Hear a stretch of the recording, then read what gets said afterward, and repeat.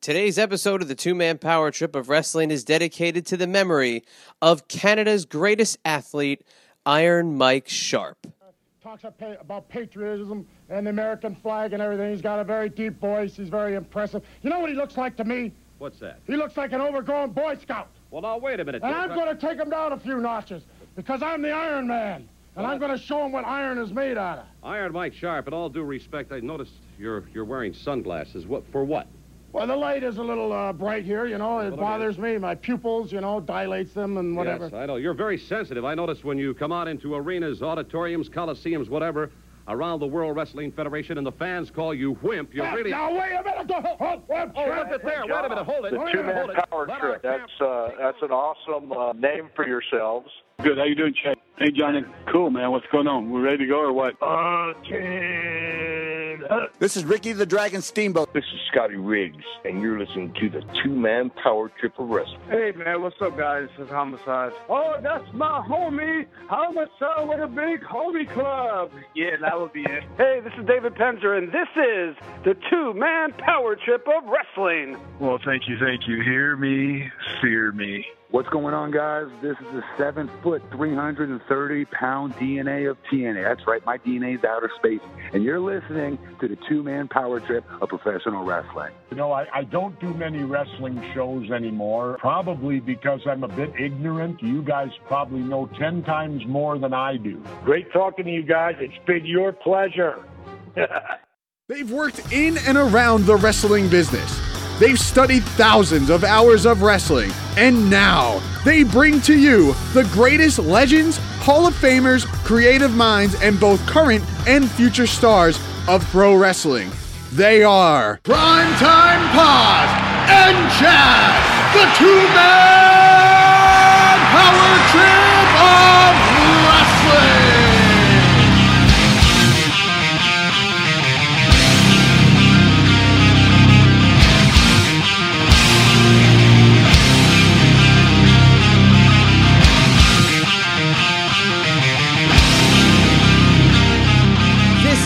Two-Man Power Trip of Wrestling, brought to you today and powered by Collectors World in Annandale, Virginia, on Saturday, February 6, 2016, live and in living color. Come meet former WWE superstar Mordecai, a.k.a. Kevin Thorne, and an ECW original and ECW heavyweight champion, the franchise, Shane Douglas. Go visit collectorsworldva.com for more information on that fabulous event and a little more about it later on in the show. But with that being said, my name is Chad, and as always, I'm joined by my tag team partner, Primetime, John Paz. And John, today on the show, we are joined by one of the icons and one of the table setters of the Attitude Era. We are joined by Sean Morley, a.k.a. Val Venis, and of course, how can you not remember Hello, Ladies, and Val Venis and the infamous vignettes that brought to life the career of a former adult film star turned professional wrestler. And I know we're going to get into that in just a little bit, but John, when you think about some of the former WWE superstars we've talked to, you know, and everybody's got their interesting little points and the things that they're doing post-wrestling career, especially those who are retired.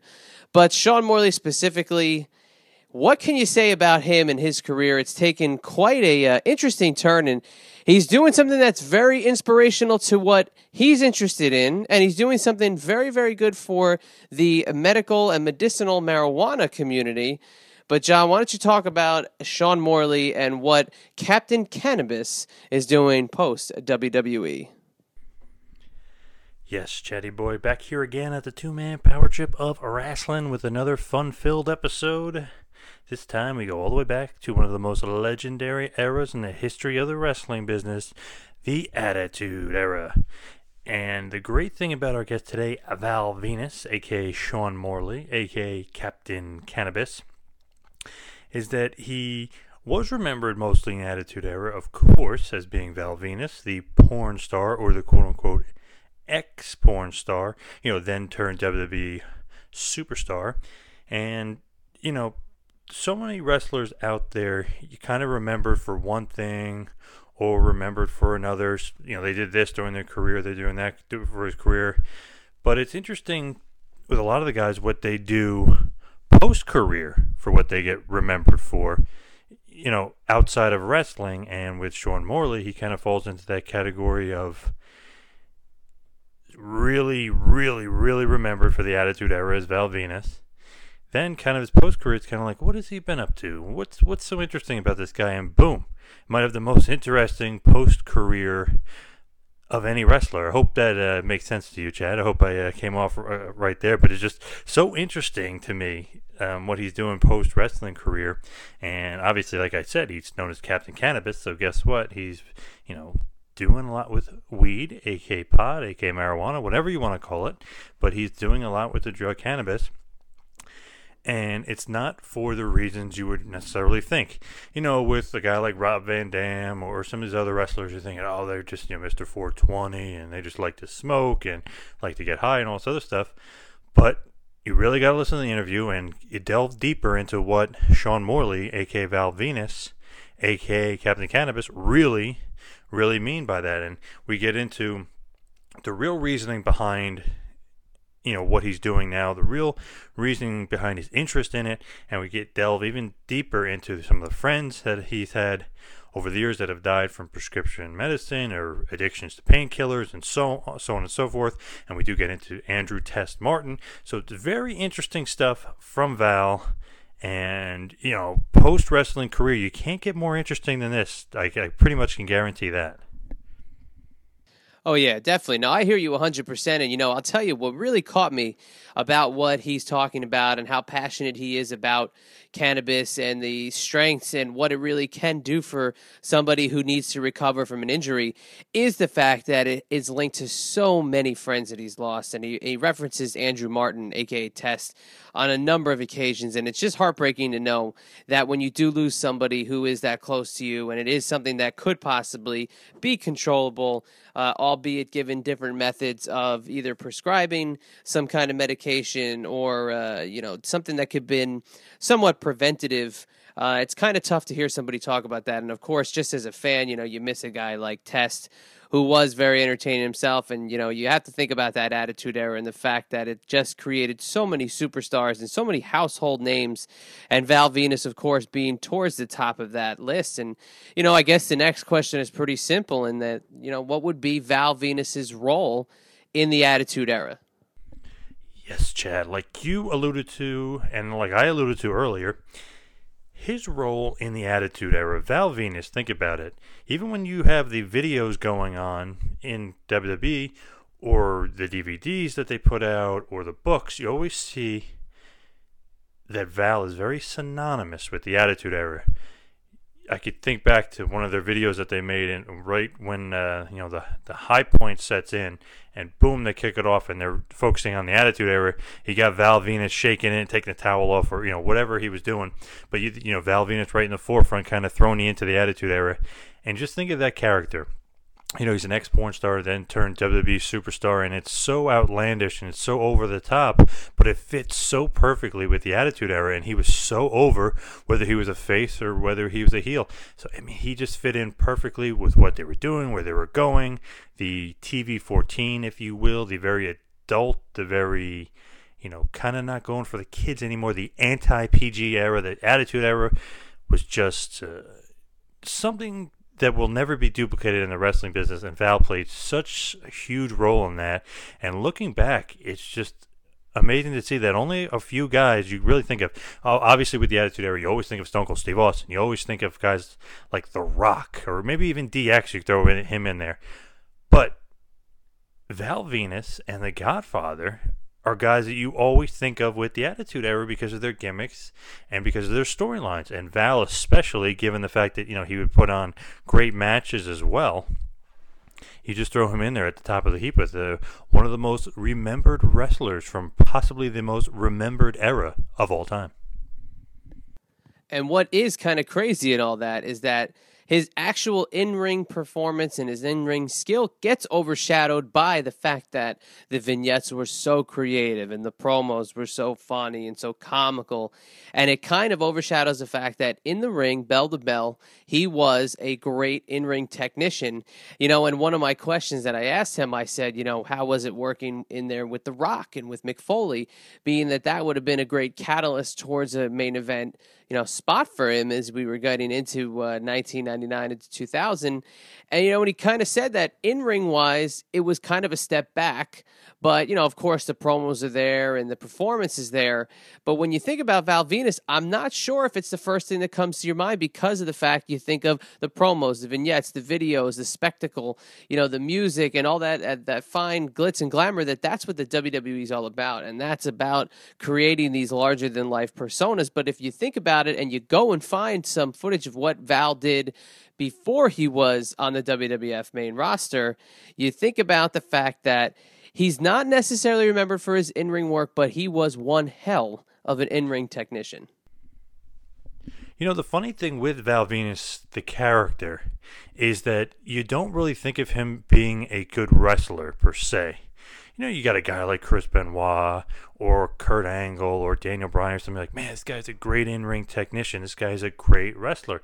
You think Val Venis, oh, it's a great character, funny storyline, really funny catchphrases, something along those lines as far as that character, in that era. But when you really think about it, and something that was great to hear from him was he took so much pride into his matches and his in-ring. And if you look at it, he was a great hand. He was a great wrestler. He was a great worker. And it's crazy because we even laughed about it afterwards. He's not remembered as being a great worker, but he really was. And it's kind of just goes to show you how over that character was, that he, the character was so important and the storylines that he was involved in were so important. And it was just kind of, kind of thrown in there as like, wow, the porn star gimmick is crazy, or, Jenna Jameson on the vignette. So really interesting to really think about it when you really look back, and almost, funny in a way that you don't consider him a great wrestler because you constantly think of the Val Venis gimmick, but then you go back and you watch his matches, and even when he became Chief Morley, and then obviously the Big Valbolsky, and so on and so forth, where then he went back to Val Venis, but then you start focusing like, wow, this guy's a great wrestler, he's a great hand, and then of course we get into a little bit with the great tryout match that CM Punk had against him, and obviously Punk is a great wrestler as well. But it does take two to tango, and we talk a little bit about that and how he kind of became the quote-unquote jobber to the stars, and he was kind of the enhancement guy. But you really think about it, is that so much of a bad role? Perhaps, yes, maybe money-wise, financially, maybe in the fans' eyes he isn't taking it seriously. But company-wise, he's just such a great wrestler and such a great hand. It's almost like, oh, that he's going to put the shine on this guy. He's going to make this guy look good. He's just going to get this guy over. And I couldn't help but think about this afterwards when me and Chad were talking. And he was kind of like the Tito Santana of his era.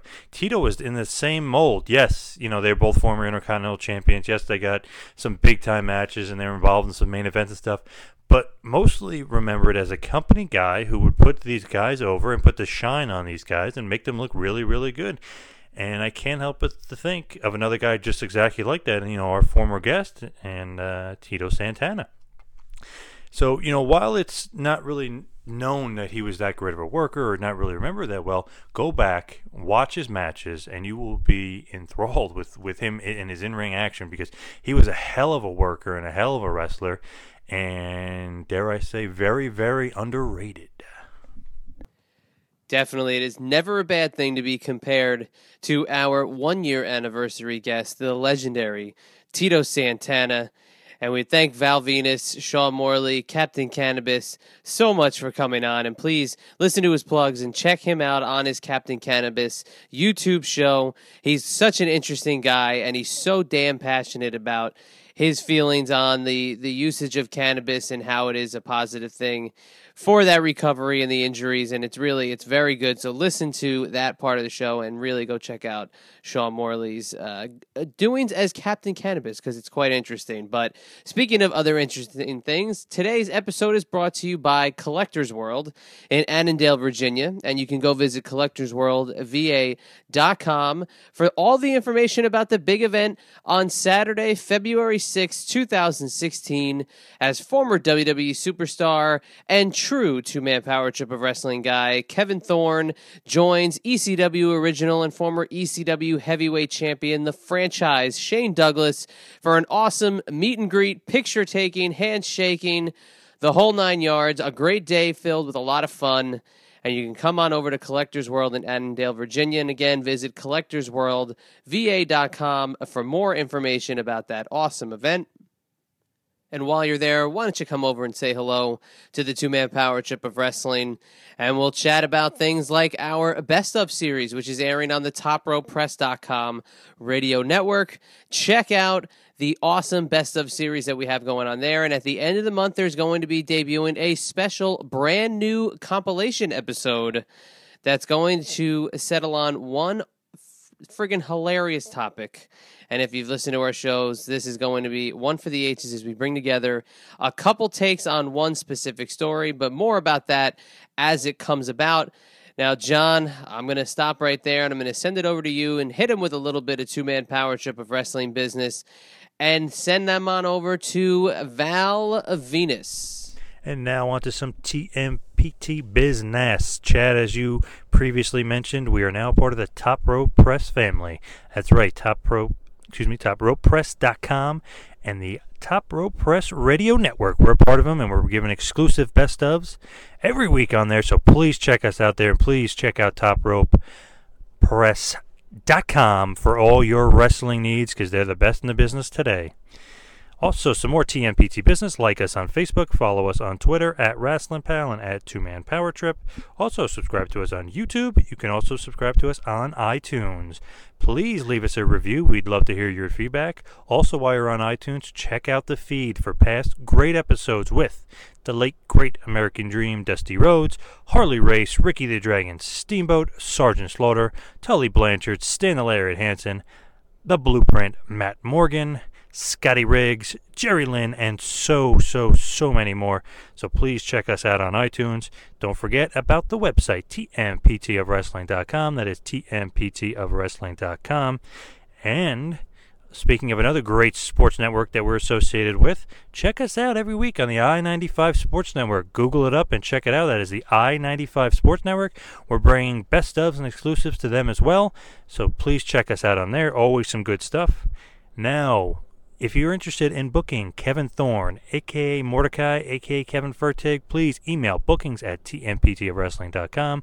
That is bookings@tmptofwrestling.com. Just remember one thing, he's back out of exile, and if you can, check out the pictures of his transformation, because he is looking huge. He's back, and he's in great shape, and he wants to bring the bike club to a town near you. So email us for all that booking information on the big man. And while you're at it, go check out the Kevin Thorne page on Pro Wrestling Tees. They're making the greatest t-shirts in the history of the wrestling business. So please go to ProWrestlingTees.com for all your Kevin Thorne t-shirts. And you too can be a member of the Bike Club. And now, without any further ado, the former CMLL World Heavyweight Champion, the former WWF European Champion, the former WWF Tag Team Champion, the former two-time WWF Intercontinental Champion. You may know him as Sean Morley, or Captain Cannabis, or the Big Val Bolski, but we know him as Val Venus. Please enjoy. Hello, ladies.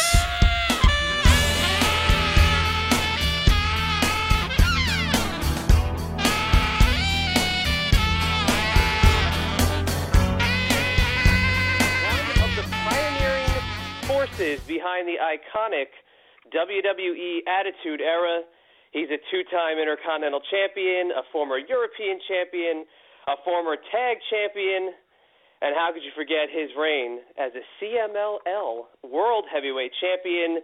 He is the man himself. You know him as Val Venus. Sean Morley, thank you so much for joining the two-man power trip of wrestling. Well, thanks for having me on, man. It's a pleasure. Oh, it's our pleasure. I mean, there's so much that we want to talk to you about, but let's start right off the top, and that is you're also the host of the Captain Cannabis Show. Please tell us a little bit about that and what you've been up to since, I don't want to say retired because you're never really retired, but what have you been up to since you kind of stepped away from the business? Well, I still do a couple of shots here and there once in a while when I get the itch, but really after, departing WWE back in 2008, I had a new goal, a new focus, and that was to get into the cannabis industry and start really building a business from the cannabis industry. And so, I spent quite a while trying to get into dispensaries. I opened up a vapor lounge, and I've just recently, in the last year, started my Captain Cannabis Show on YouTube. That I'm still working on trying to develop a proper format that I really would like to continue on with. So right now I'm in the midst of every time I do a recording, I'm just trying a different format and see really what I like to do best going forward. But the cannabis industry to me is it's a diamond in the rough, and it's getting smoothed out every day. The cannabis industry is exploding. I mean, the global economy right now is completely shattered, and it's getting ready to just completely self-destruct, especially with this derivatives bubble. And the one shining light that will really kind of shine a light on the rest of the economy is the cannabis industry. It's still in its in its younger years right now, but it's growing at an incredibly fast pace. More and more information is getting out there about cannabis. People are really learning the truth of what cannabis can do for them going forward into the future, and I just see nothing but good things for the cannabis industry going forward. No, it's great to hear, especially from a social perspective, for people who might be ill-informed or people who might not have the right information or maybe even the right kind of perception of what the cannabis industry can be. Somebody like you who does believe in it so strongly and can have different outlets, to get your point out there, whether it is as a part of a show or having these dispensaries, as you talk about, or your vapor lounge. What was really the final straw to really get you involved? Because obviously it's got to be something that you have a passion for. So what was really the final, push to make this movement come to life? Well, up until I was about 27, 28 years old, I was very much anti-marijuana. I was anti-drugs, period, at the time. And, at the time I started noticing that, there was a lot of guys that I had wrestled with or that I had shared a locker room with at one point in time or that I became really good friends with that have ended up with their feet in the grave and eventually 6 feet under. And it seemed to happen over and over and over and over again. And one thing I noticed was the fact that none of my friends and none of my colleagues that were using marijuana instead of big pharmaceutical pills, none of them were having any issues whatsoever. They were still in the gym training. They weren't waking up hungover. They weren't dying at an accelerated rate by any stretch of the means. Nobody died from marijuana. And in contrast, anybody that was utilizing pharmaceutical pain medications, anti-inflammatories, anti-anxiety medications, sleeping medications, all the big pharmaceutical drugs that were pushed down, I think all athletes' throats, not just in WWE, but in all athletes' throats. I started, you just recognize, it looks like it's common sense. These people were falling off like flies being fumigated from a home. It's insane. It was one person after another. So when I started recognizing these instances to be facts, people using marijuana were staying alive, and not only alive, but were staying healthy, and people using big pharmaceutical medications were dying at an accelerated rate, one after another after another. So it was about when I was 28 years old when I started to say, well, maybe cannabis ain't so bad. Let me find out what's really behind the attraction to cannabis. And so I tried smoking it for the very first time, and I didn't really get anything other than just a very relaxed feeling from it. And I was kind of taken back because I've been indoctrinated with the belief that cannabis was a horribly dangerous drug. And there I am after a few puffs of marijuana, and I'm just relaxed, and I'm still focused. I'm still in my right state of mind. My inhibitions were still intact. And, you know, I woke up in the morning having the best night of sleep I think I've ever had at that point. And so that's when I started to go, wait a minute, I've been lied to my whole life. And I started doing research on it.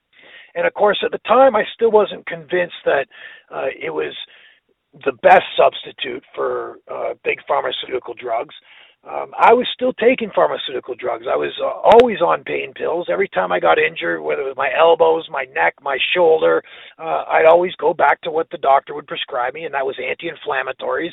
And still my friends were dying from it.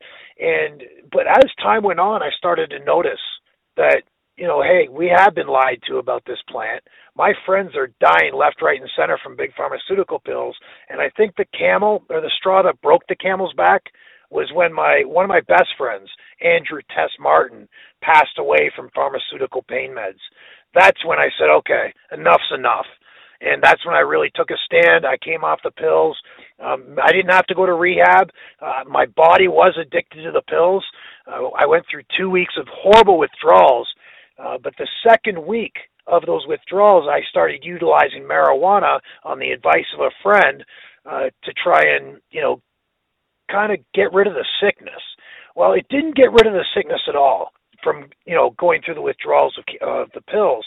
But what it did do was it made the withdrawals bearable. It made it so I didn't have the cravings to go and get another pill, so I didn't feel sick anymore. And it made it easy to just wait out the withdrawals. And when I came out the other end of those withdrawals 2 weeks after I stopped taking the pills, I never looked back. And that was in 2008. So cannabis was actually my rehab. It really was. It's what got me off the pills. And I've never looked back, and I'll never take another pharmaceutical drug like that again.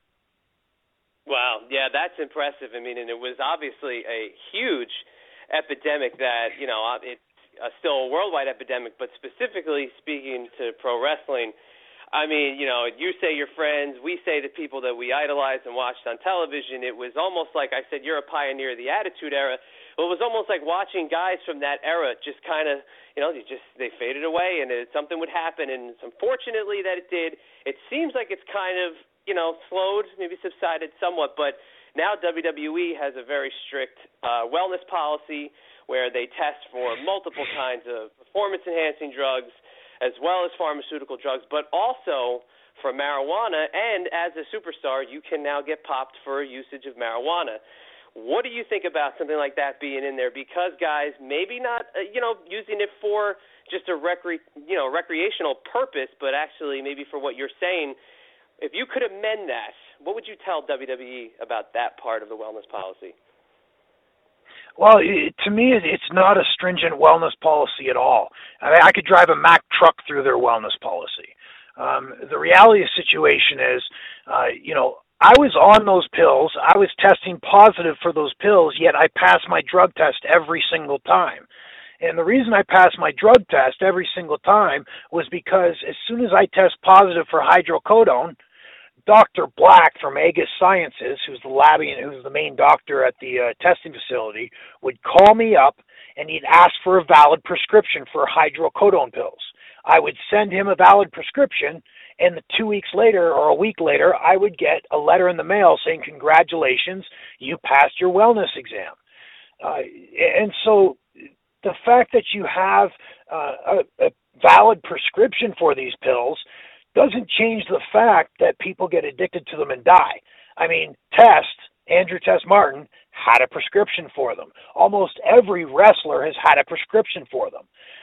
So, I mean, they don't test for it. They say they test for the quantity of hydrocodone in your system. That's bullshit. They don't test for the quantity of hydrocodone in your system. They test for presence.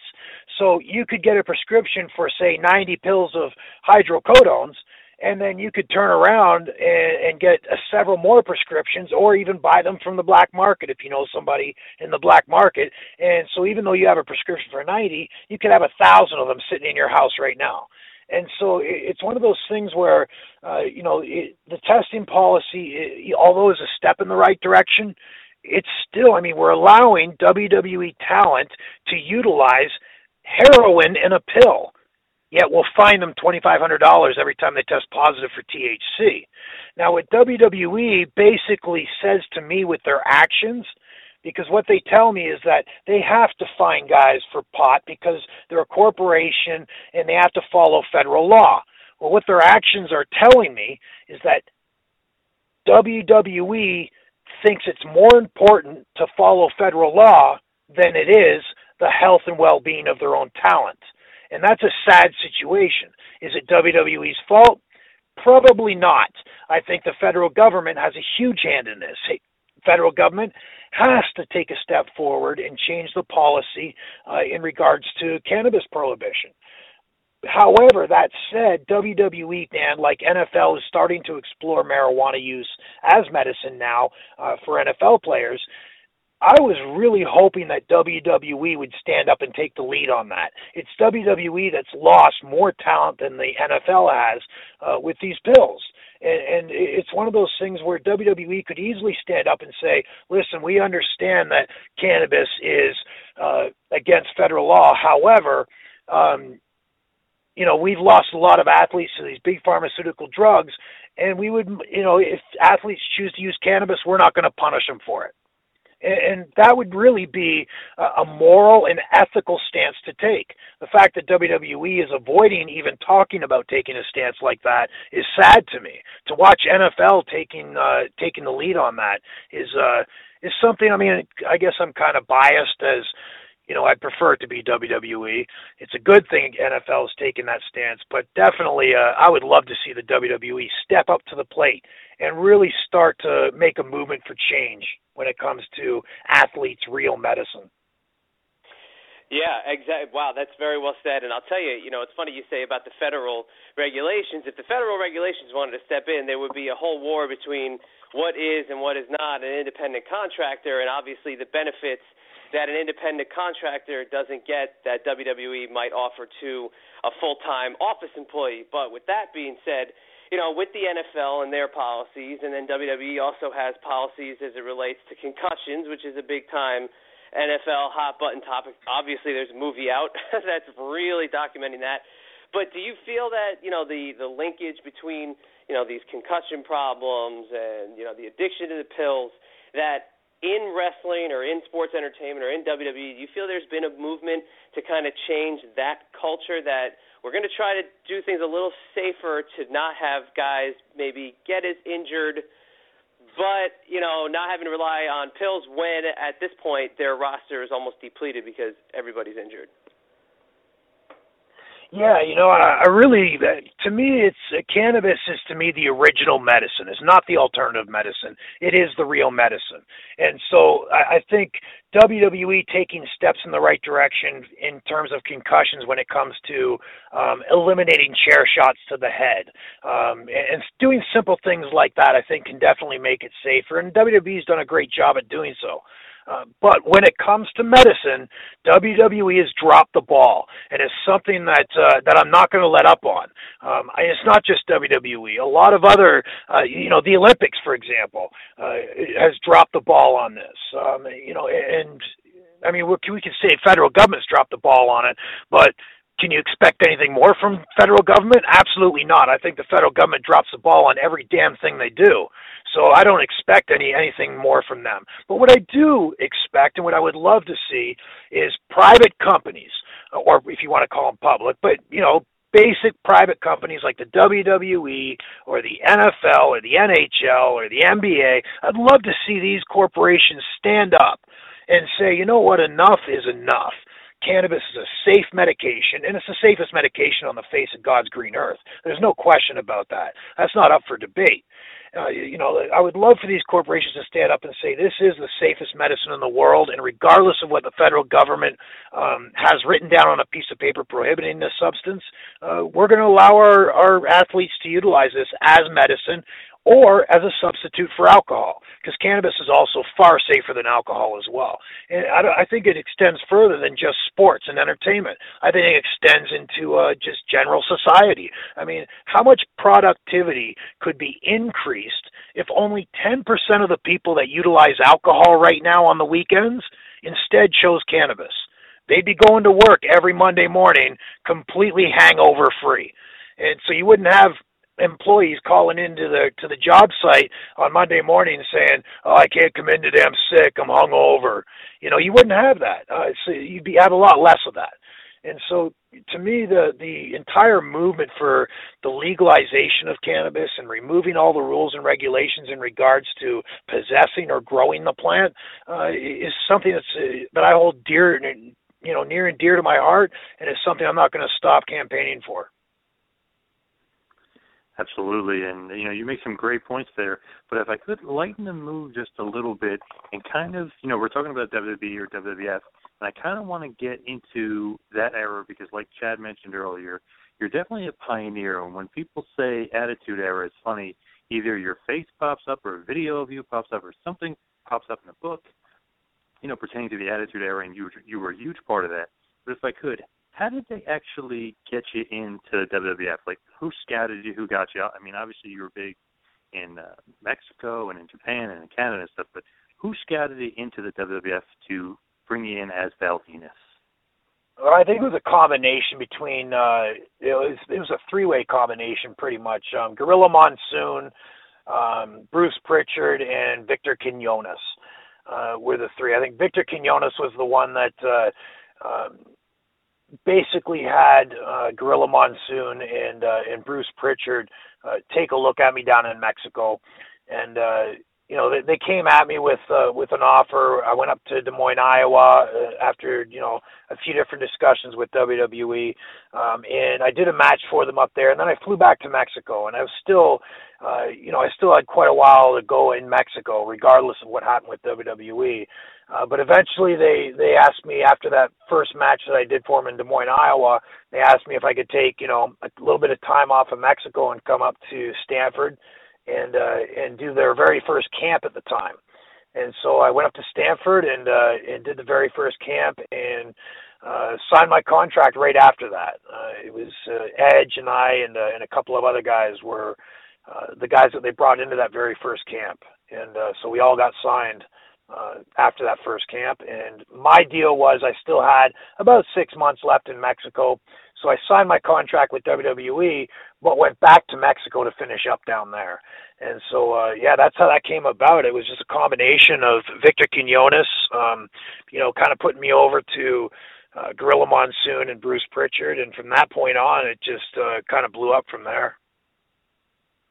And it was great, too, because, before you debuted, it's kind of the old school thing what they don't do much of anymore is you have these cool vignettes, and before, you kind of debut, you get a kind of a sense of who this character is, and you kind of, you get delved, and you really get a piece of the character actually before, fully see them debuting and wrestling on TV. What was it like filming those vignettes? Because there was a lot of fun. I mean, the Janet Jameson one and a couple other ones. How much fun were those vignettes?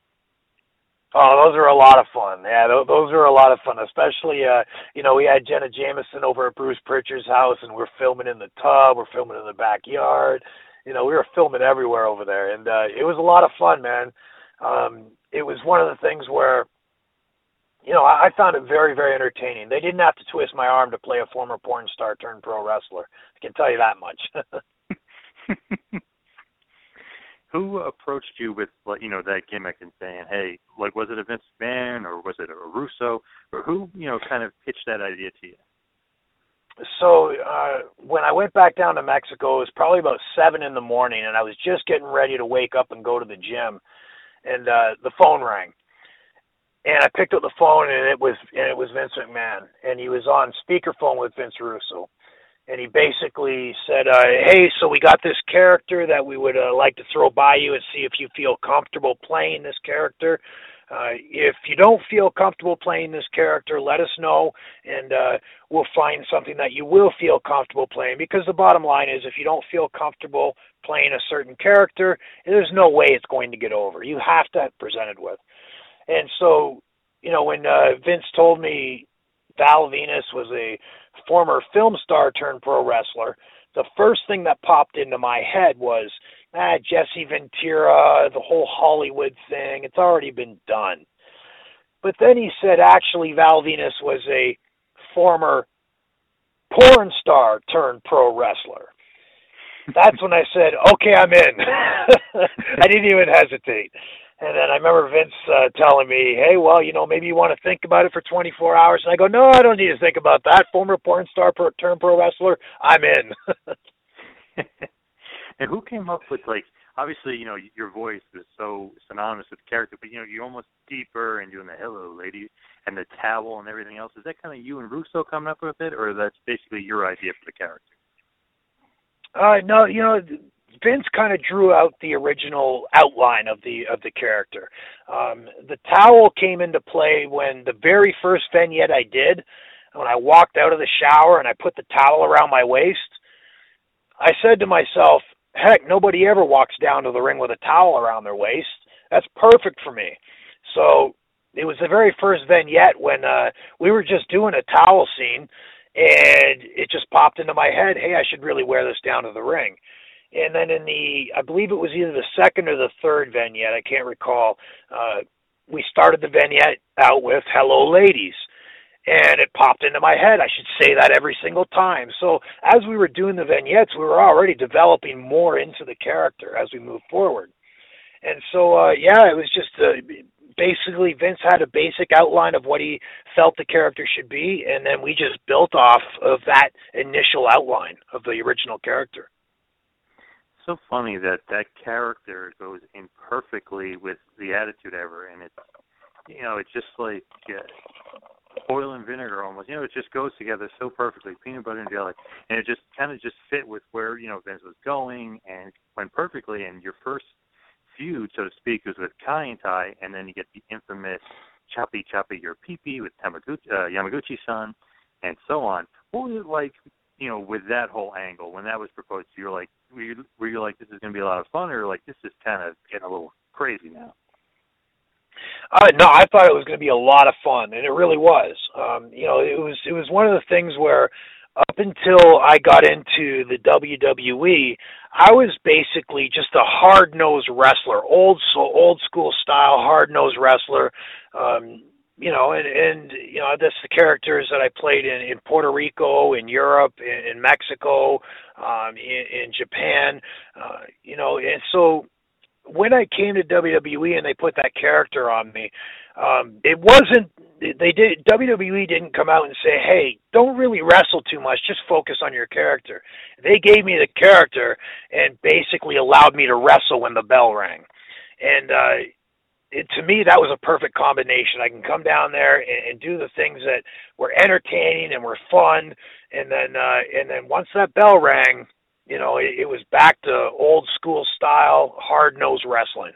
And so, that's, to me, it was a perfect combination, especially for the Attitude Era. And it was so cool because of the cliffhanger at the end of Raw was the whole choppy your pee-pee thing. It's almost like you got to tune in next week to find out what happened to this guy. Do you remember thinking to yourself, like, wow, this is not only, a very fun angle to do, but it's getting over big, and I got a huge part on the biggest part of the biggest show, basically. Yeah, it was, really to get on the very end of Raw at that point in time was something that kind of took me back. I was like, okay, I'm there. Do you know what I mean? It was just one of those things where I had to really sit back and just take account of everything that I've been through to get there and just really enjoy the moment. And that's exactly what I did. Absolutely great. And then the next week, obviously, you find out it was shrinkage, so to speak, and you learn from John Wayne Bobbitt. Did you have a lot of fun with that, too, or did you think at that point, like, okay, this is getting, a little over the top?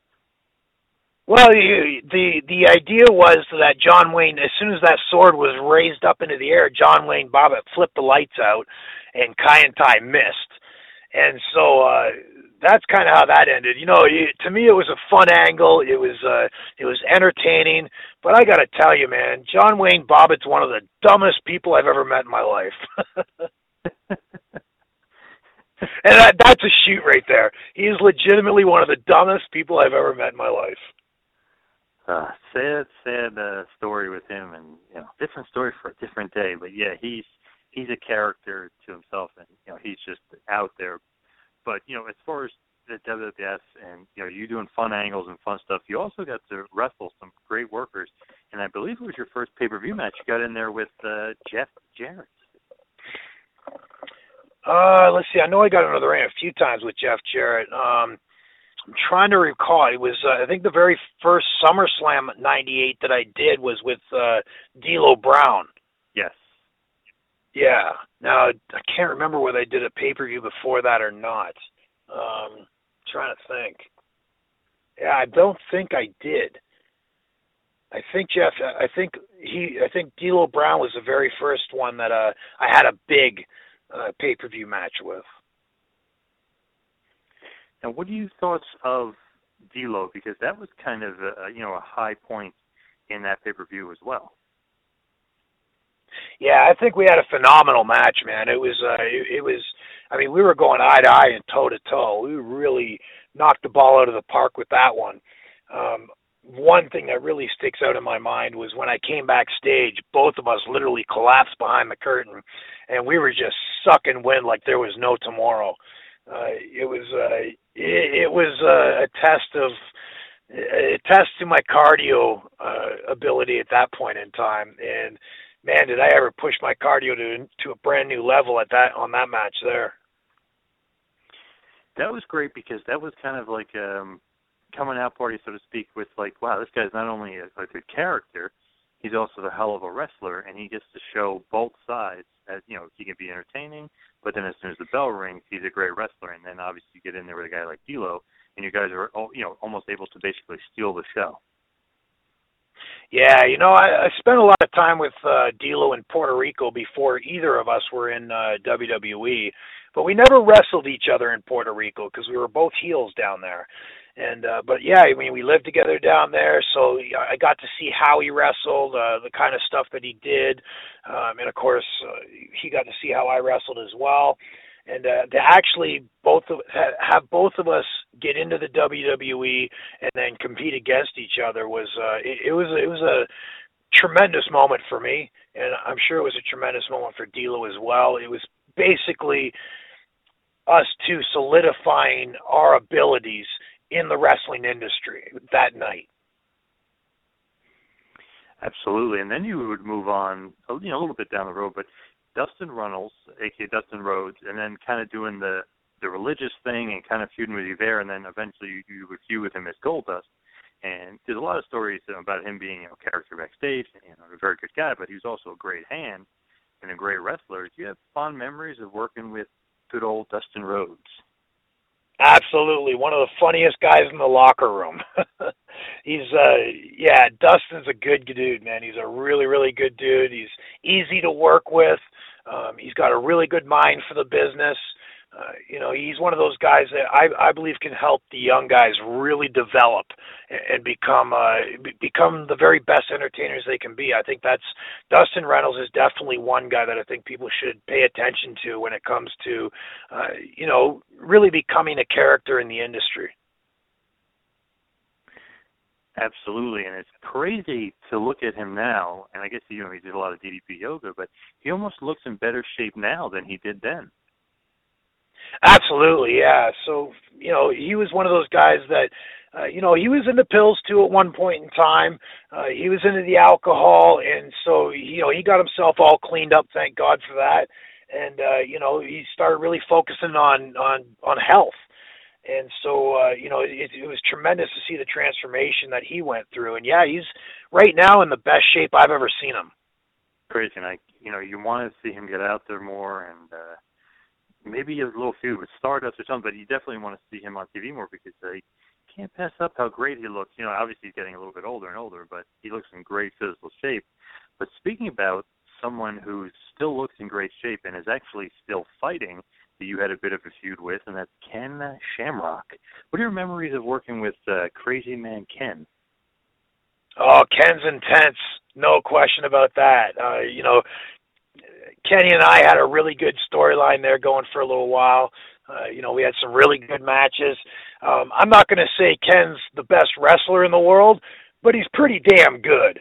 And when it comes to intensity, I think it's unmatched. He's got just incredible intensity. He's believable. He's got a decent mind for the business as well.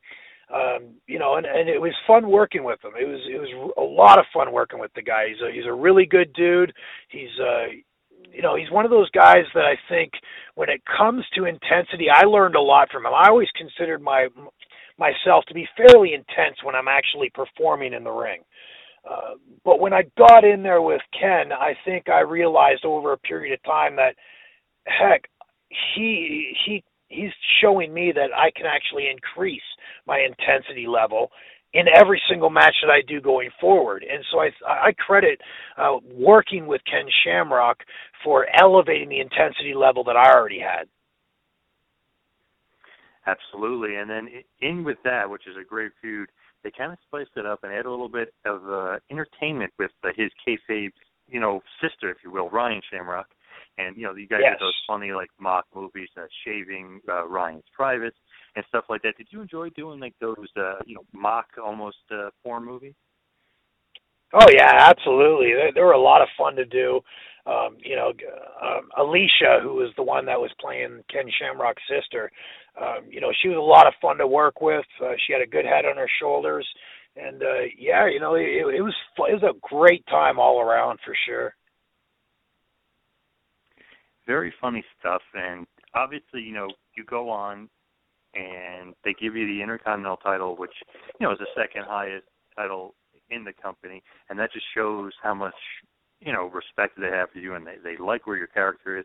What was your feeling of winning an Intercontinental Championship? Because some guys just see it as a title, other guys see it as an important, placeholder within the company. I always thought the Intercontinental title really was given to the best technical wrestlers in the company at the time.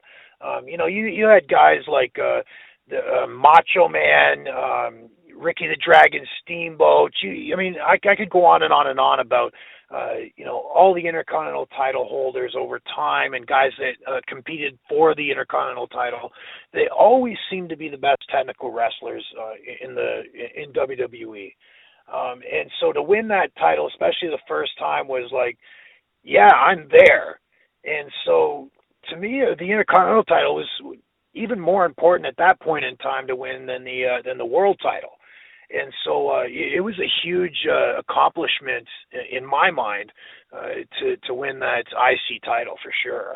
That's a title that when I was a kid, I always wanted to watch. I wanted to see all the matches, but I was more interested in seeing the Intercontinental title match than I was the world title match. And so, and I think that just relates back to the real hardcore technical wrestlers were the ones that, would acquire the IC title. Absolutely, and we literally could go on, for days. All those, Bret Hart and so on and so forth, like all the awesome guys that hold the IC title that you just look at as great workers. But did you feel like your IC title run was cut a little bit short? Because it seemed like it wasn't, I think it was a month or a month and a half, whatever. It really wasn't as long as it possibly should have been. Yeah, I would have liked to have really held that title a lot longer. They gave it to me a second time as well. But I think at that point in time, they were getting an inkling that maybe the company should change direction. And I think at that point in time, they were really starting to at least discuss a change in direction for WWE. It didn't happen until a few years later, but I think at that point in time, it was really starting to be discussed in the office. And so it was one of those things where, it was what it was, and I was glad to hold it. I wish I could have held it longer and done more with it, but hey, it's Vince's company. He can do what he wants with it. Now, how about the longevity that you managed to have? Because, you know, the character did evolve quite a number of times with the, you know, name change, and then you actually being Sean Morley and then coming back to being Val. But how about your longevity? Did it really, did you kind of find a way to hang around there? Like, did you know how to play, you know, the political game, or was it just something that you were a great hand and they just wanted to keep you around? Because you had a great run if you, you know, look at from 98 through about 2008 before you left. Yeah, you know, it was one of those things where I kind of got put into the position of being the gatekeeper. So new guys coming up from OVW or from Cincinnati at the time, you know, I'm the one that would get in the ring with them. I'm the one that would do the dark match with them. I'm the one that would be questioned afterwards about, hey, so what did you think about working with this guy? And do you think he's, you know, got some abilities, blah, blah, blah. And so I was basically put into a position of gatekeeper at the time. And I remember Hunter specifically stating to one of the new guys coming up, he goes, yeah, we're going to put you in the ring with Val tonight, and we'll see how you work. I mean, if you can't have a good match with Val, you can't have a good match with anyone. I remember Hunter specifically saying that to the new guy that was just coming in for a tryout. And in some ways that kind of irked me. And in other ways I was kind of like, well, that's kind of respectful too.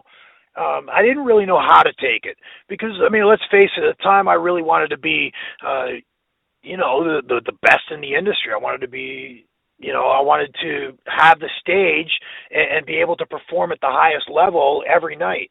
And I was kind of being pushed into, hey, wrestle this guy and let us know what you think.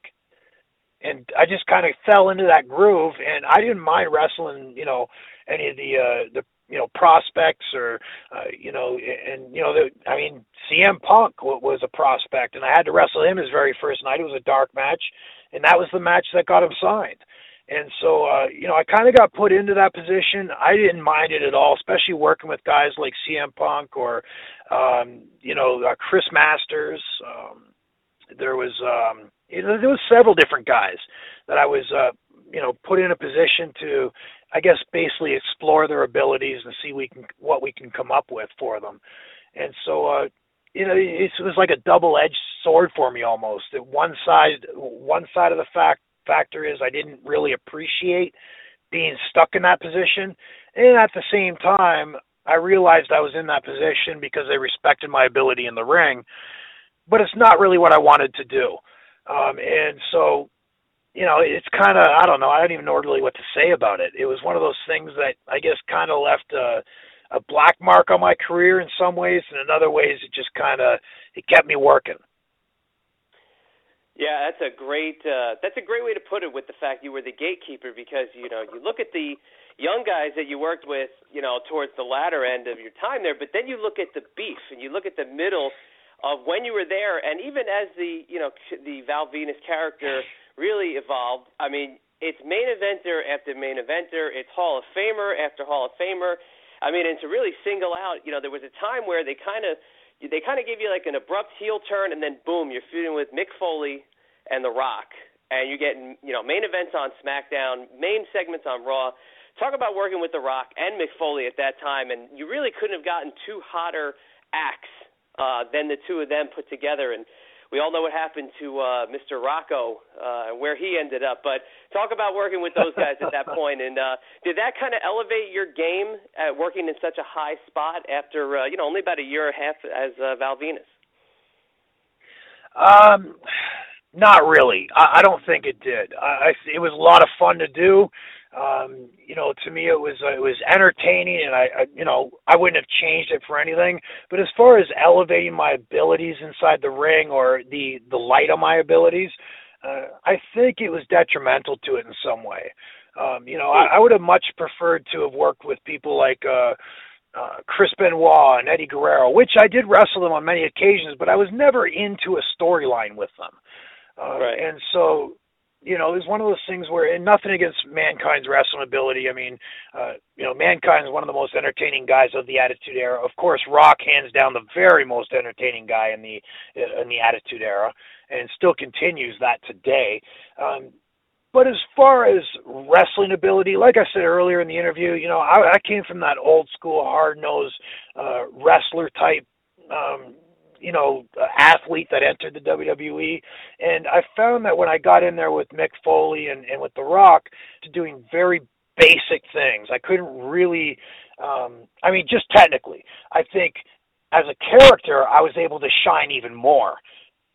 But as a wrestler, I think I had to take it down a couple notches in order to compete against them.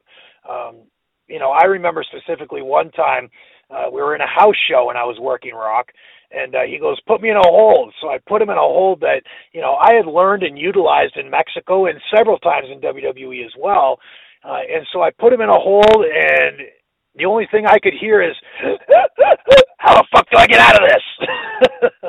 And so, you know what I mean? I had to almost dumb down my wrestling ability a little bit, which that's really what I wanted to do. I love all the entertainment. That was a lot of fun. I wouldn't change it for anything. But, yeah, I don't think getting in there with Rock or Mankind, increased my wrestling ability in any way, shape, or form. It may have made me a better. I think it made me a better entertainer, but it certainly didn't make me a better wrestler. Now that's awesome to hear, because of the fact that, when you say the word main eventer, a lot of times people, maybe if they're not as educated towards things going on, they might say, "Oh, well, the main eventer is the best wrestler." Well, obviously that's not the case in a lot of, cases when you look at guys who were main eventing at different times. Obviously Mick Foley is a great entertainer, but not really known for his in-ring ability. But a guy who is known for both being entertaining and in-ring was Stone Cold Steve Austin, who, how can we leave him out when we talk about main eventers? How about working Austin at that point, the biggest star in the business in 98, 99, into 2000, right around the time he got hurt. But, again, huge draw, great entertainment value, but could still, he could get in there and bust it up with the best of them. Absolutely. I mean, I got in there with Austin one night, and I remember the very first time I got in the ring with him, one-on-one, and it was, I came backstage, and the first thing I said, and I thought I had good cardio. I got backstage, and I was shaking my head going, "Man, I got to really increase my cardio to keep up with that son of a bitch." Because I don't understand how much cardio he did or what that guy's a cardio machine. He can just go and go and go and go. And, I thought I had good cardio until I got in there with him. So to get in there with him, it refocused me, I think. It was something where, okay, he's got the wrestling ability. Technically, I don't think he could match me technically. But as far as his intensity and as far as him just going balls to the wall, absolutely. I think he increased my wrestling ability tenfold getting in the ring with him. I did notice that at that moment, I doubled up on my cardio. And so for the next several months, I noticed that my cardio went through the roof, and my matches were even getting better. And I strictly credit Stone Cold Steve Austin for that.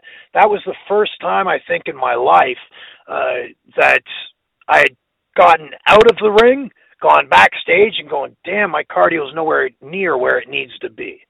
And so Stone Cold Steve Austin is the only one that I've ever said that. Even that match with D'Lo Brown, 98 SummerSlam in Madison Square Gardens, I was blown sky high at that point. But it was to be expected with what we did inside that ring. When I got in it with Austin, I did not. I expected myself to be completely okay cardio-wise, and I was going to blow Stone Cold Steve Austin up. And that ain't what happened. And so Stone Cold, I think, really took my cardio game to a new level, which overall increased my wrestling ability inside the ring. Yeah, without a doubt. And then you want to talk about a wrestler. How about the only Olympic gold medalist in WWE history, and that's Kurt Angle? So obviously you got a guy who can perform in the ring in yourself, and then you got somebody who's new to professional wrestling but not necessarily wrestling. So how was it working with Kurt Angle, especially a little bit early in his professional wrestling career? Yeah, I think Kurt, awesome wrestler, no question about that. Just his charisma's top-notch. His cardio is top notch. His wrestling ability at the time was, a work in progress, but it quickly got better and better and better. To me, Kurt Angle is the epitome of pro wrestling. He had the Rock and Mankind type of entertainment value, but he had the Stone Cold Steve Austin and Eddie Guerrero and Crisco ability, or he was developing that. And so to see, and he's a hard worker, man. That guy just works so hard.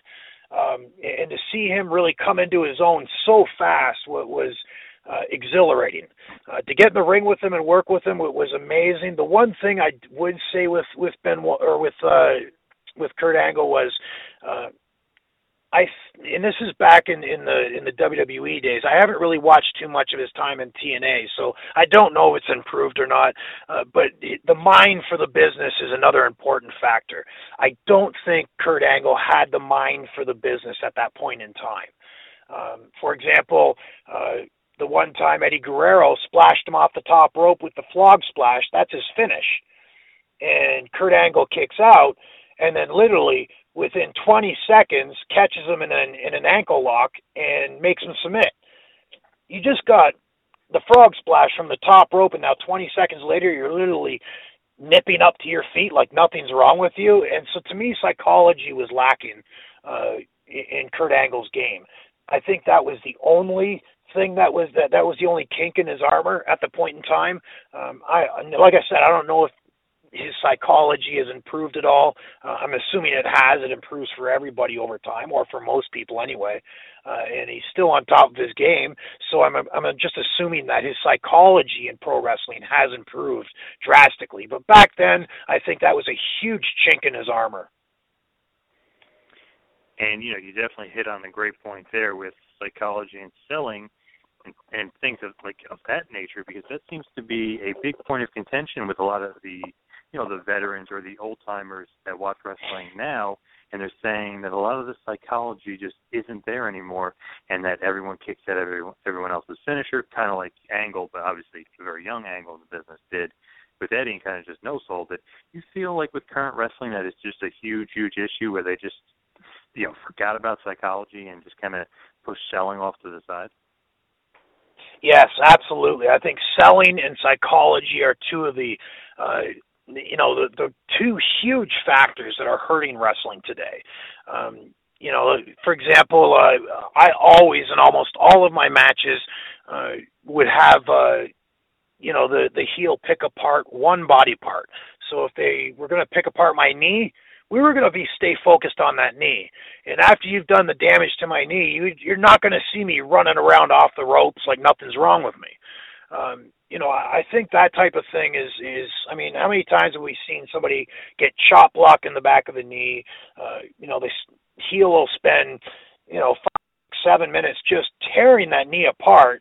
And then all of a sudden we start to go home and the babyface is making a big comeback and he's running around like there's nothing wrong with his knee. We see that stuff all the time, and it takes away from, I think it hurts the heels, it hurts the match, the fans, I think, don't get their money's worth. I think they start to feel gypped off. I think that's a huge factor in pro wrestling today. Psychology and selling are two things that are desperately needed in the pro wrestling world. Where do you think it kind of went wrong and kind of went awry, where nobody really sells their finishers anymore? Everyone kicks out of everyone's finish. Where do you think everything kind of went wrong in that aspect? I think it's the WWE office's fault. When you start to allow certain guys to kick out of other people's finishers and just let it go unpunished, I think you're doing a disservice for the fans. I think you're doing a disservice to the industry. And I think there were a lot of people in the office that thought it was great because it got huge pops from the fans. Well, there's a difference between getting the fans to stand up and cheer and clap for something that they didn't expect and actually injecting psychology and suspending the fan's sense of reality for a few hours. The second you kick out of someone's splash, the second you don't tap out to an ankle lock, the second you kick out of someone's finish, no matter what it is, and you start to see that 1 time, 2 times, and 3 times, and there's no punishment. And the other talent backstage, I mean, they're looking for pops too, and they say, hey, these guys did this, and they got a huge pop. Let's try this and this and this. And it's just, it's like a cancer. It just starts to infiltrate the locker room and becomes part of the matches. And then all of a sudden psychology and selling gets thrown out the window in exchange for just quick, meaningless pops. There's a huge difference between getting a pop and getting fans emotionally involved into what your match is really trying to say. You're definitely right. I mean, you hit the nail on the head for sure. And, that investment equals money. And right now, they might be making some money, but the ratings keep going down and down and down. And the ratings haven't been this low since 1997 when WCW was, kind of kicking their butt a bit. And then obviously introduced the Attitude Era. Do you think that maybe getting away from the PG and going back to almost more of an adult Attitude Era would help at all? Or do you think that that's kind of a thing of the past? I don't really think, I think the Attitude Era, for me, I was a big fan of the Attitude Era. It was so much fun. I'm not a fan of the PG era. They got great talent there, but, the talent to me is being gypped. They're not being presented an opportunity to perform on a stage where they can just push the envelope and let it all hang out. They're being restricted. They're being governed in a way to keep levels at PG or below. And so, I think the fans are getting gypped, and most importantly, in my view, the talent's getting gypped from. Let's face it. You only got so many years to perform in that ring, and the years that the current talents are being presented with in order to perform are heavily restricted. So once they're done and they retire, they're going to look back and they're going to be the only thing they're going to be able to say is, I could have done all of this, but I didn't do any of that because I wasn't allowed. And that's sad. That's really sad to see, talent in that type of position where they want to perform on the biggest stage in the world, but they're heavily restricted in what they can and cannot do. We had WWE, right before I left there, we had WWE come to me and all the other talent that threw chops and said we couldn't chop anymore because Ric Flair was the one that chops. I've thrown chops all my life. You're going to restrict me from throwing chops because everybody goes woo when they throw chops? That's insanity. That's just crazy. And so, to me, I don't know. It's one of those things where I'm not a fan of office restrictions on what talent can do in the ring when it pertains to actual wrestling. Definitely. And, speaking of being restricted and doing certain things, it was kind of funny back, 15, 14 years ago, and they kind of did a play on restriction and kind of did like the anti-Attitude Era, the anti-WWE, and they had you a part of it with Right to Censor, which is almost like them poking fun at the people, trying to bring them down, but also poking fun at themselves a little bit. Did you think that was a fun little change for you to be playing the exact opposite of Val Venis and being a part of Right to Censor? Right to Censor, it was more of a political agenda. We had the Parental Television Council, which is the PTC, that were lobbying our advertisers, including Coca-Cola, to pull their advertising from our product. And we did. We lost Coca-Cola at the time. And so it was one of those things where Vince got pissed. And so he decided, because they were basically trying to censor our product. And so we decided to basically poke fun at the PTC and create the RTC, the Right to Censor, and just make them the most annoying, arrogant, and righteous, self-righteous people that WWE's ever seen. So they took some of the most controversial figures, and Godfather and myself were two of the main ones, and turned them into self-righteous, Right to Censor folks. And so I understood the politics behind it. I was all for it. To me it was, I'll take a shot at the PTC, no problem. But did I have fun actually performing it with long pants on and a shirt and tie on? Absolutely not. I hated it with a passion. It was very strange, right? Like you said, with you and Godfather being heels at that point, it was weird, and the music was annoying, and then Ivory was, in that like weird old woman kind of outfit. It was a very, annoying gimmick, but I guess it did its trick and it got over, and it's something that Vince I think loves to do, and that's poke fun at some people that are trying to bring him down. Yeah, absolutely, and I think it was. I think it, it did its purpose because we didn't hear much from the PTC after we did that whole spiel with the RTC. So I'm pretty sure it did its job that Vince expected it to do, and we moved on after that. And then going forward just a little bit, they end up doing a draft and they split it up basically. You got your Raw, you got your SmackDown. They kind of just making it two separate brands. And you become the Big Valboski, which was kind of your gimmick nickname for a while. What was the thought process behind making you the Big Valboski instead of just calling you Val Venus?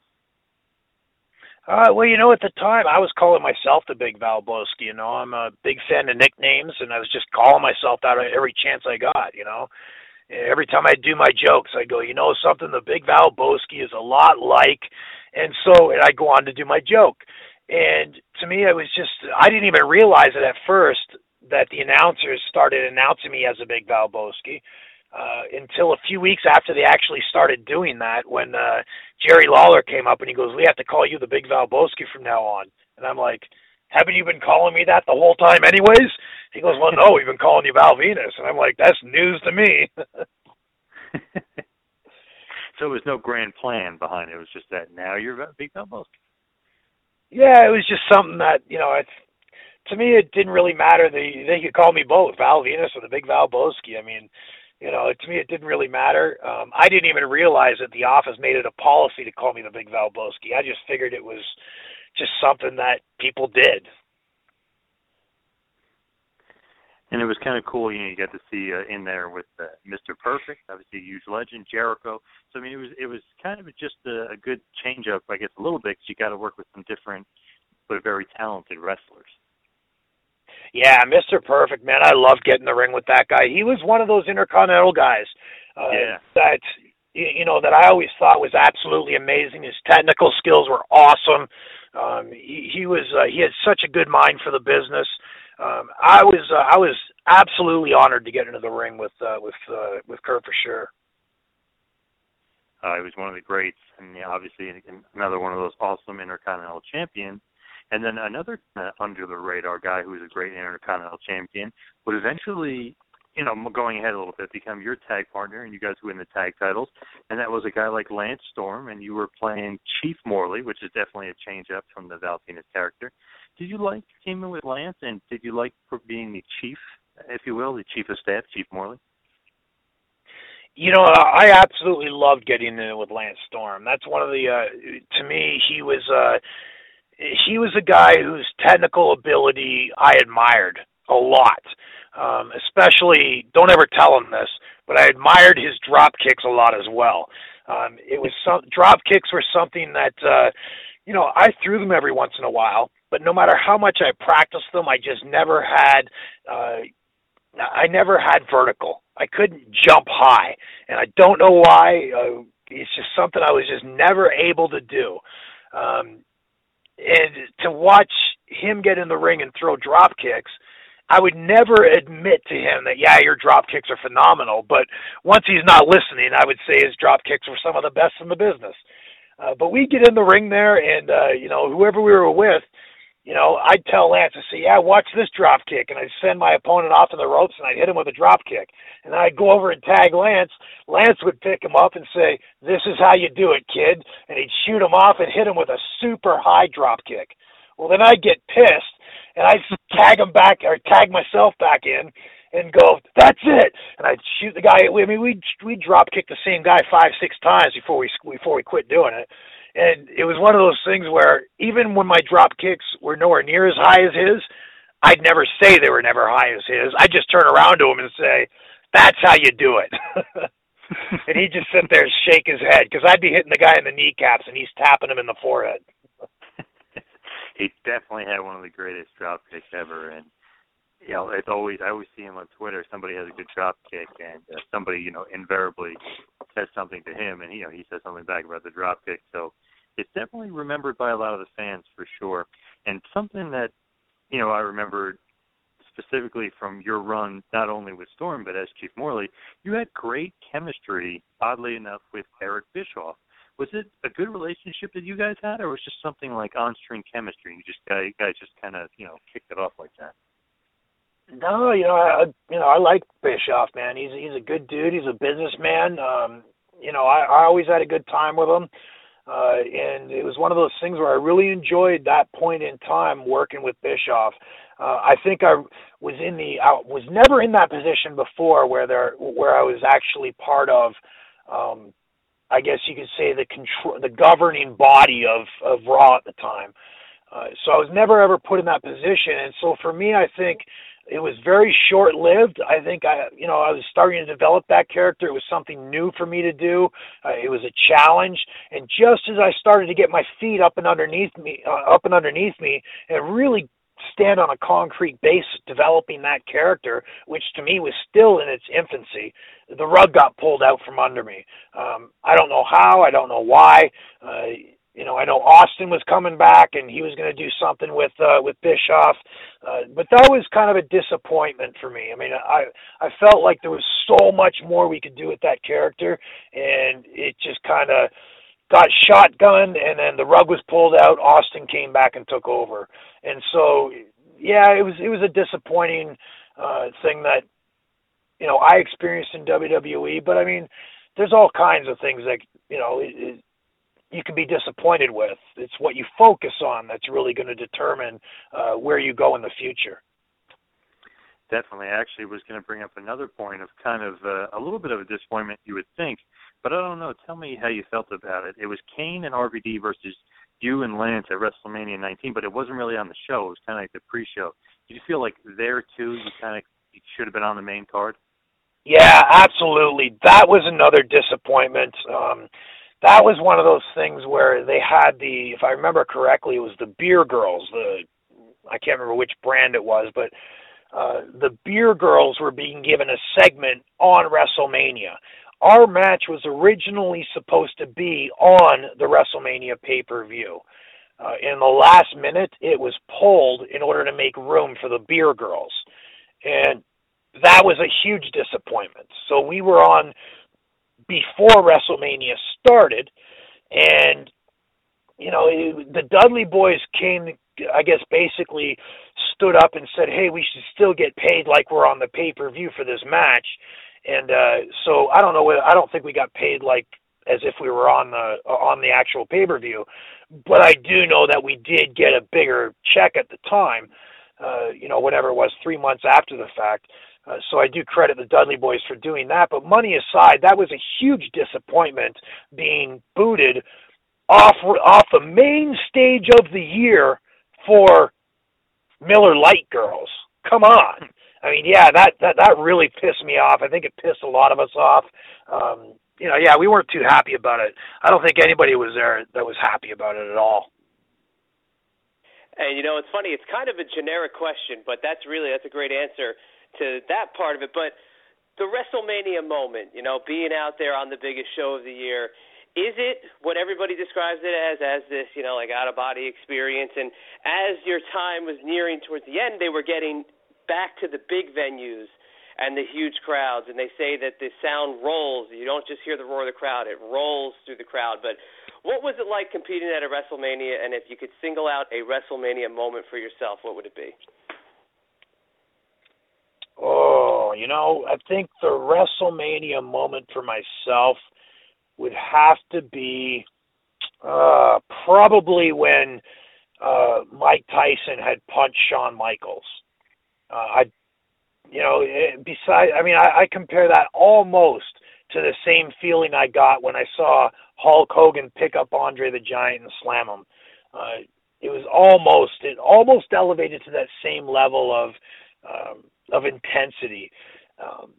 As far as where I stood in WrestleMania, I mean, I was in and out of them on several different occasions. To me, I like the smaller venues.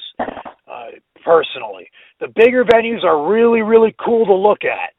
But in those bigger venues, it seems like all the sound projects outwards and never comes back towards the ring. It actually sounds fairly quiet in the ring compared to when you're in an arena with, instead of 40,000 people, you're in an arena with maybe 15,000 people. All that energy is being directed towards the ring, and you can feel the fans. You can feel the energy, and you just kind of tend to lose that when it comes to the big open-air stadiums. Cool to look at, but the energy for me in the ring as an athlete and a performer, it was missing in those big venues. Yeah, that's pretty interesting because we've heard that from different guys, that those big venues, like you said, albeit a spectacle to look at, it's not necessarily the greatest from a performing standpoint, in that it's just kind of like, that sound kind of just goes up and it keeps going up and keeps going up. But, so you left the WWE, and we did see you resurface in TNA, and that was kind of a interesting time because, crazy enough, that's, 6 years ago, this past week, that you appeared in TNA. And the big January 4th show, the Hulk Hogan debut, Eric Bischoff. Just talk about briefly, if you can, the TNA run. Kind of seemed like you came in with a nice little push, and it seemed like you were going places with them, but then it just kind of abruptly came to an end. I know there was something about them kind of maybe hampering what you could do while with TNA. Yeah, at the time, I don't think I definitely wasn't ready to come back at that point in time. I know that for a fact. I was still basically trying to get back into shape from my shoulder surgery when I was out for almost a year. So I still wasn't anywhere near where I wanted to be. And at the time, I was already, basically getting ready to work CMLL again, which I was really excited to do. I wanted to go back down to CMLL and tear it up and use that as a platform to get back into decent shape. But at the time, I was still really starting to push towards getting into the cannabis industry. That became more of my passion. Wrestling to me at that point was just a paycheck. It wasn't that I lost my passion for it. It was that I was disappointed in with the wrestling business at that point in time. I had lost so many friends at that point in time, and the straw that broke the camel's back was when Andrew Martin passed away. He was one of my best friends, and that's really, I think that took a lot out of me. That took a lot of wind out of my sails. It was almost to the point where I felt like I needed to do something different and really start pushing the message that, hey, cannabis is a real medicine. And I started getting more focused on that. I was still excited to go down to Mexico and wrestle and really perform at the highest level down there. But I also knew that I wasn't focused like I was before I realized what cannabis could do for people. Before I realized what cannabis was or how it could improve people's lives, the only thing I thought about was professional wrestling. It was eat, sleep, drink, and breathe professional wrestling. Once I started losing friends in the industry because of big pharmaceutical pills, over time, my mind began to change, and I really started to focus on, hey, these doctors, they're still prescribing us pain pills. They're still subscribing us, muscle relaxers, all these things that have killed a whole bunch of my friends. This is something that I feel passionate about and really need to get the message out there that this isn't right. This isn't healthy. It's not safe. And so, and I knew it was going to be, like pulling teeth. I knew people, and we're so indoctrinated to believe that whatever the doctors prescribe you, it's got to be good. And it's not. It's not good at all. And so I knew I was going to have a war with a lot of different people over this. But it was something I found myself thinking more and more about. Instead of, spending 3 hours in the gym, I was spending maybe half an hour in the gym and then reading books the rest of the day. My focus in life really began to change. It's one of those things where I still get the itch to wrestle every once in a while, but once I get in the ring and do a match, I think I'm good for another 6 months. So, I think after Test died is really when my passion for wrestling kind of waned and my passion for cannabis increased at the same rate that my passion for wrestling was waning. I could definitely see that. And as we hit the wind down button here, one question that we love to ask somebody, especially like you, where you wrestled obviously in Puerto Rico, Japan, Mexico, Canada, all over the States, and you wrestled some great guys like CM Punk, Ric Flair, even in New Japan Pro Wrestling, you faced the Ace, Hiroshi Tanahashi, you mentioned Steve Austin and Kurt Angle and Benoit and Eddie, but do you have a favorite match or matches that you've had? Oh, man, there's so many of them. The matches I had with Rikishi, I loved working with Rikishi, Umaga.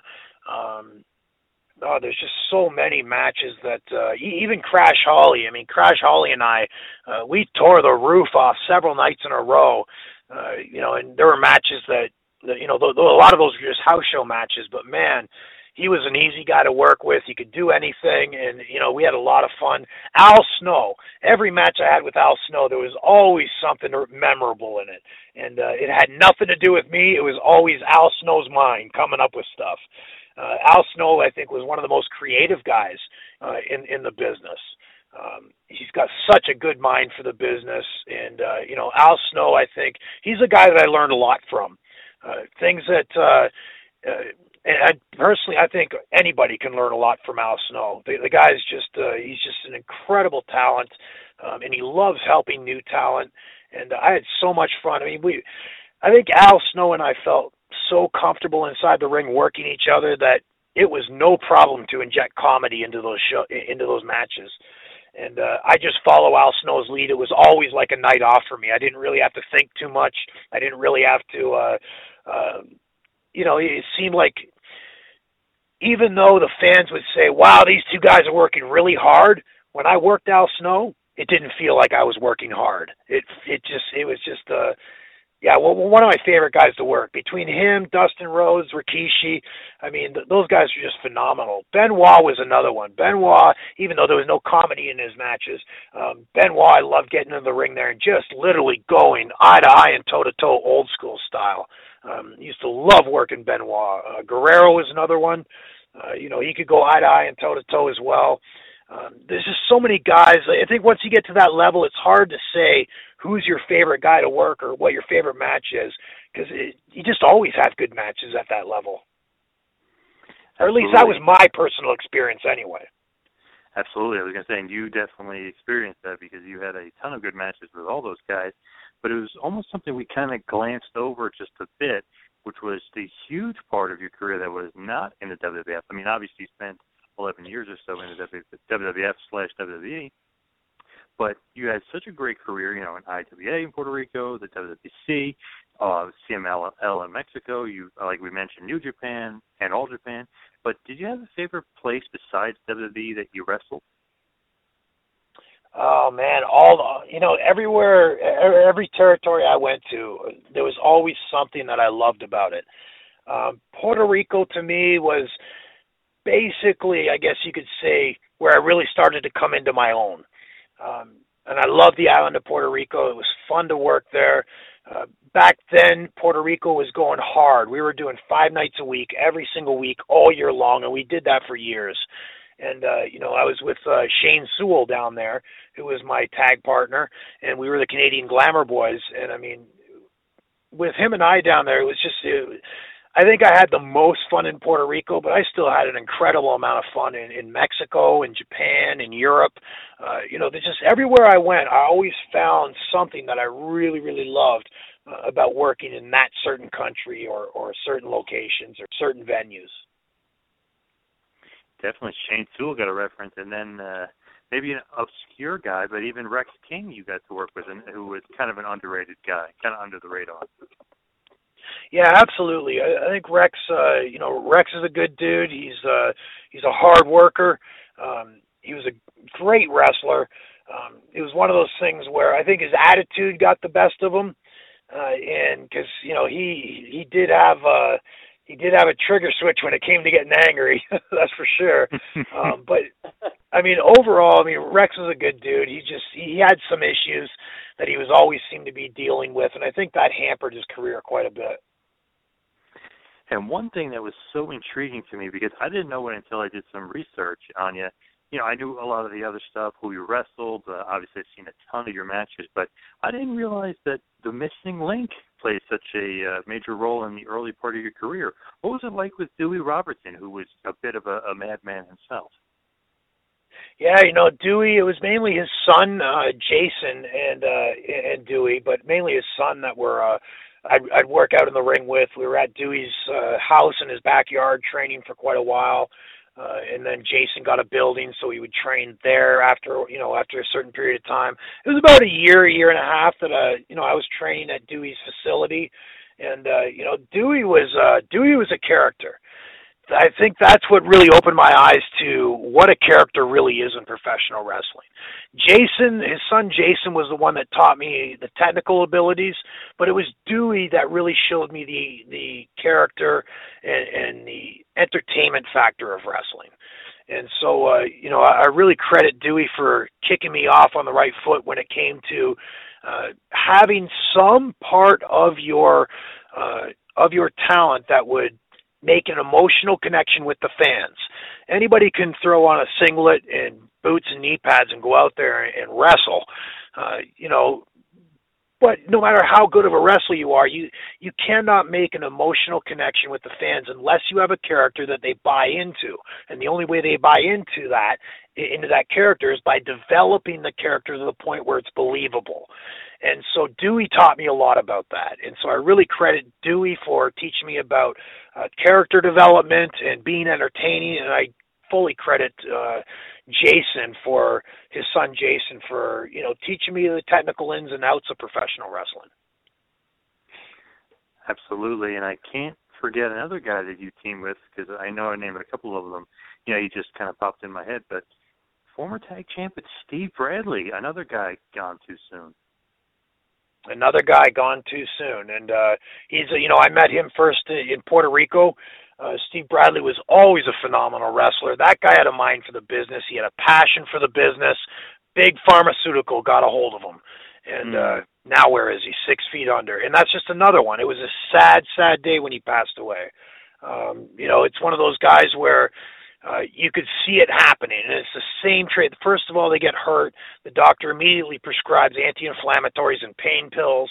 And that's the beginning of the end at that point in time. They just start taking more and more and more, and as a year or 2 or 3 years goes by, now they're taking handfuls of it. They can't get off of it, and all of a sudden you don't hear from them anymore, and you hear little bits and pieces about what they may or may not be doing, and the next thing you know, they wind up in an obituary. Same path. The big pharmaceutical drugs get a hold of these guys, and it's really the end of it all. Those pharmaceutical pills, I'm telling you, they're extremely dangerous. Without a doubt. And it's nice to hear, again, some words about Steve Bradley, because we've had a few guys talk about him. And I think the newer fan base should definitely go out and check some of the Steve Bradley matches that are available, because, he had a very unique look to him and was definitely lost way too soon. But yeah, as we end it here, and this has been absolutely unbelievable, so informative on so many fronts, not just from the wrestling perspective, but all the stuff that you're doing now. But if we could just have this one last thing about wrestling, that is the Val Venis legacy, Sean Morley's legacy. When you close the book forever on professional wrestling, you look back, what would you say the stamp you have left on the business is? Well, I'm hoping my stamp on the business will be to not convince anybody of anything, but to show them enough where they will convince themselves that big pharmaceutical medication should be a last resort, and that cannabis should always be the very first resort.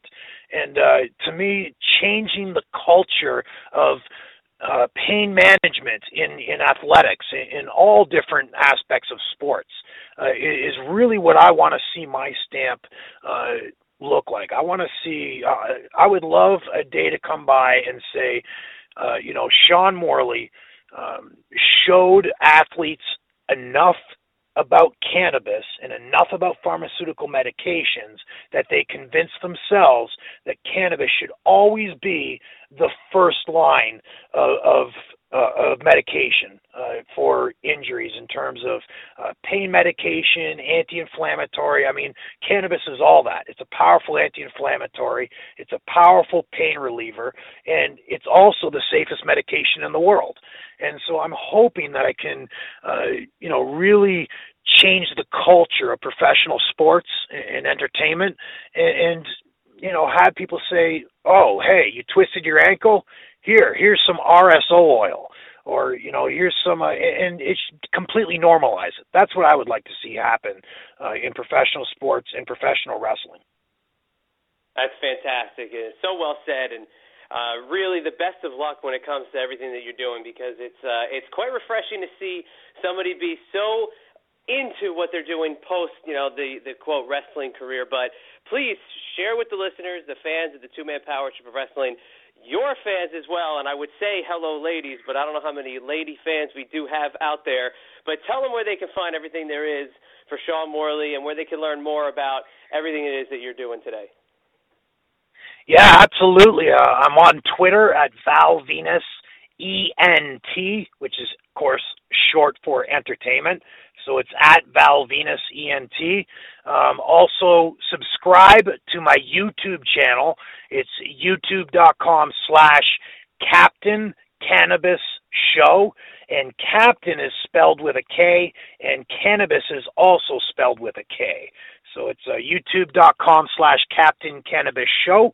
And then also my Facebook page is facebook.com/Captain Cannabis Show. Awesome. Very nice. And can we dispel the rumor that you want to be only referred to as Captain Cannabis? Because that has been widely reported. No, they can call me Val. They can call me Captain. They can call me Captain Cannabis. They can call me Sean. It's a free country. They can call me whatever they'd like. Well, I'm going to call you the man. And it's been awesome for you to spend so much time with us tonight and get it all out there. And this is where I'll cut it. But thank you so much. It was informative. It was fun. And it was a great trip down memory lane. Well, thanks for having me, guys.